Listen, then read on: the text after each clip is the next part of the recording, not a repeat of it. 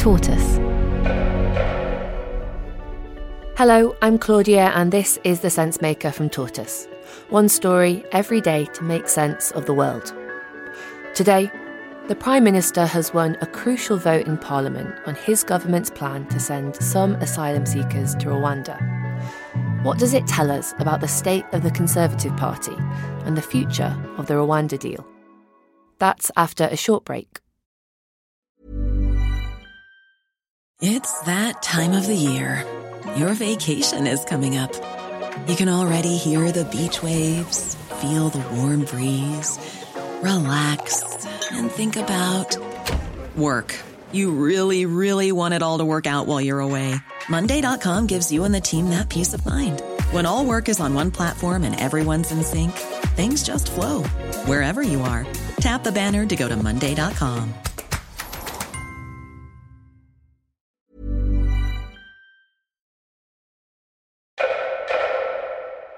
After one ministerial resignation and lots of noise and frantic headlines, on Tuesday night, MPs finally cast their votes on Rishi Sunak's Rwanda deportation bill. The ayes to the right, 313. The noes to the left, 269. The new legislation is designed to address concerns that Rwanda isn't a safe country to send asylum seekers to, and to prevent further legal challenges. This is how we will save lives at sea. This is how we will deter illegal migration. Rishi Sunak enjoys a majority of 56 in the Commons, so he shouldn't have had any problem getting it over the line. But in the run-up to the vote, Conservative MPs from the right of the party threatened to rebel because they wanted it to go further. They wanted it to close off all possible grounds of challenge under either national or international law.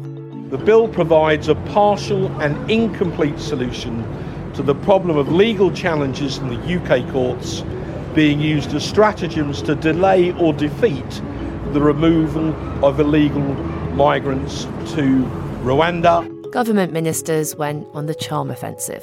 Here's Tortoise's political editor, Kat Neelan.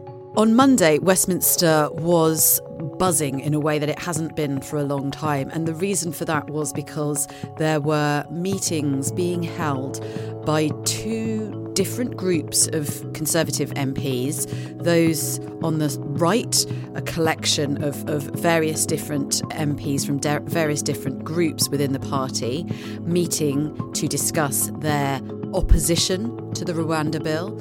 And those in the centre, meeting to discuss whether they could back it in order to keep the show on the road. The government was so worried about the prospect of losing that it dragged ministers back to Westminster to vote. Graham Stewart, the climate change minister, was hurriedly flown back from COP28 in Dubai, despite the fact that it was a really critical day in order to support the government. We also heard that MPs who had previously told the whips that they would be loyal were being summoned in to speak to the chief whip and given a grilling, even though they had already said they were going to vote with the government.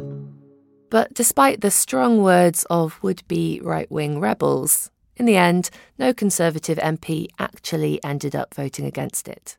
Instead, 29 Tories abstained and the government won, with a comfortable majority of 44. Rishi Sunak will be breathing a sigh of relief. If he had have lost the vote, Rishi Sunak could have been facing a leadership challenge almost immediately, and perhaps even a snap election. If he had withdrawn the whip from the MPs who were threatening to block the bill, then he may not even have a majority in which to govern. It was a very high-stakes day, and one which he survived by the skin of his teeth. So what does winning this vote mean for the future of the Rwanda policy and Rishi Sunak's premiership? The government says its Rwanda scheme is designed to deter migrants from crossing the channel in small boats, something Rishi Sunak has made one of his key priorities. Now, of course, our Rwanda policy is just one part of our wider strategy to stop the boats. Last month, the Supreme Court ruled the scheme unlawful under domestic and international law because Rwanda isn't a safe third country. The Home Secretary's appeal is therefore dismissed.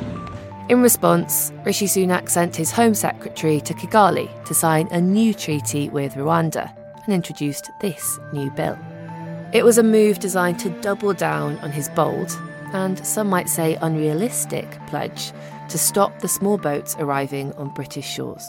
But it also exposed the deep divisions within the Conservative Party. Rishi Sunak now has to tread a very narrow path between two very disparate groups within the party.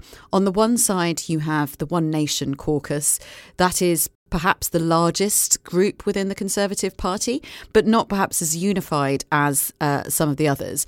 And they are the moderates. They dislike the bill as it stands, but are willing to back it in order to keep the show on the road and to support the Prime Minister. They see that as the bigger prize. However, on the right, you have multiple Conservative factions. These 5 groups, the ERG, the NRG, the Common Sense Group, the New Conservatives and the Growth Group, make up what has been called the 5 families, an umbrella group of Conservative MPs that are likely to put enormous pressure on the Prime Minister now. So does winning the Rwanda vote put an end to Conservative infighting? That's after a short break. It's that time of the year. Your vacation is coming up. You can already hear the beach waves, feel the warm breeze, relax, and think about work. You really, really want it all to work out while you're away. Monday.com gives you and the team that peace of mind. When all work is on one platform and everyone's in sync, things just flow. Wherever you are, tap the banner to go to Monday.com.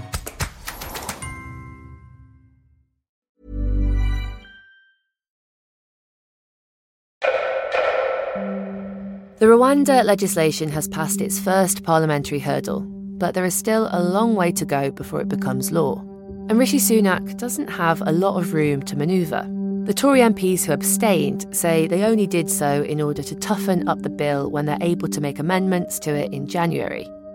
Here's leader of the right-wing faction, Marc Francois, speaking just after the vote. We had a meeting earlier this evening. We agreed that the Prime Minister had promised to tighten up the bill. We would take him at his word, so we didn't vote against tonight. We abstained, but on the very clear understanding that we would then table amendments to strengthen the bill in January. But those moderate One Nation MPs who backed the government say they will object to any amendments. Here's their leader, Damien Green. At the end of the day, the government got a majority of 44, which is pretty solid. There are plenty of governments who've gone through 5-year terms with majorities less than that. So I think this should give the government confidence and self-confidence to say, OK, we've got this more or less right, let's carry on. And here's Tortoise's Kat Neelan again. It's true to say that the right of the party is not the force it once was under Theresa May, who had a much smaller majority. So earlier this year, we saw them attempt to flex their muscles on a bill relating to Brexit, and it was a bit of a flop. Just 22 rebels went against the government, which, given the size of majority he has, is nothing. However, the Rwanda bill is much more of a vexed issue because a lot of MPs see it as existential. Either the flights take off and they have a chance of keeping their seats, or in some cases, the UK breaks international treaties and the traditional Tory vote collapses. The Tories have been 20 points behind Labour in the polls now for over a year, and many of them know, or at the least fear, that they will lose their seats. And that makes people do things that they might not otherwise consider. Rishi Sunak might have won the battle for now, but it seems all he's really done is postpone the pain until the bill returns to the Commons in January. And even if it does become law, it doesn't guarantee that flights to Rwanda will get off the ground. Thank you for listening to The Sense Maker from Tortoise. This episode was written and mixed by Rebecca Moore. Tortoise.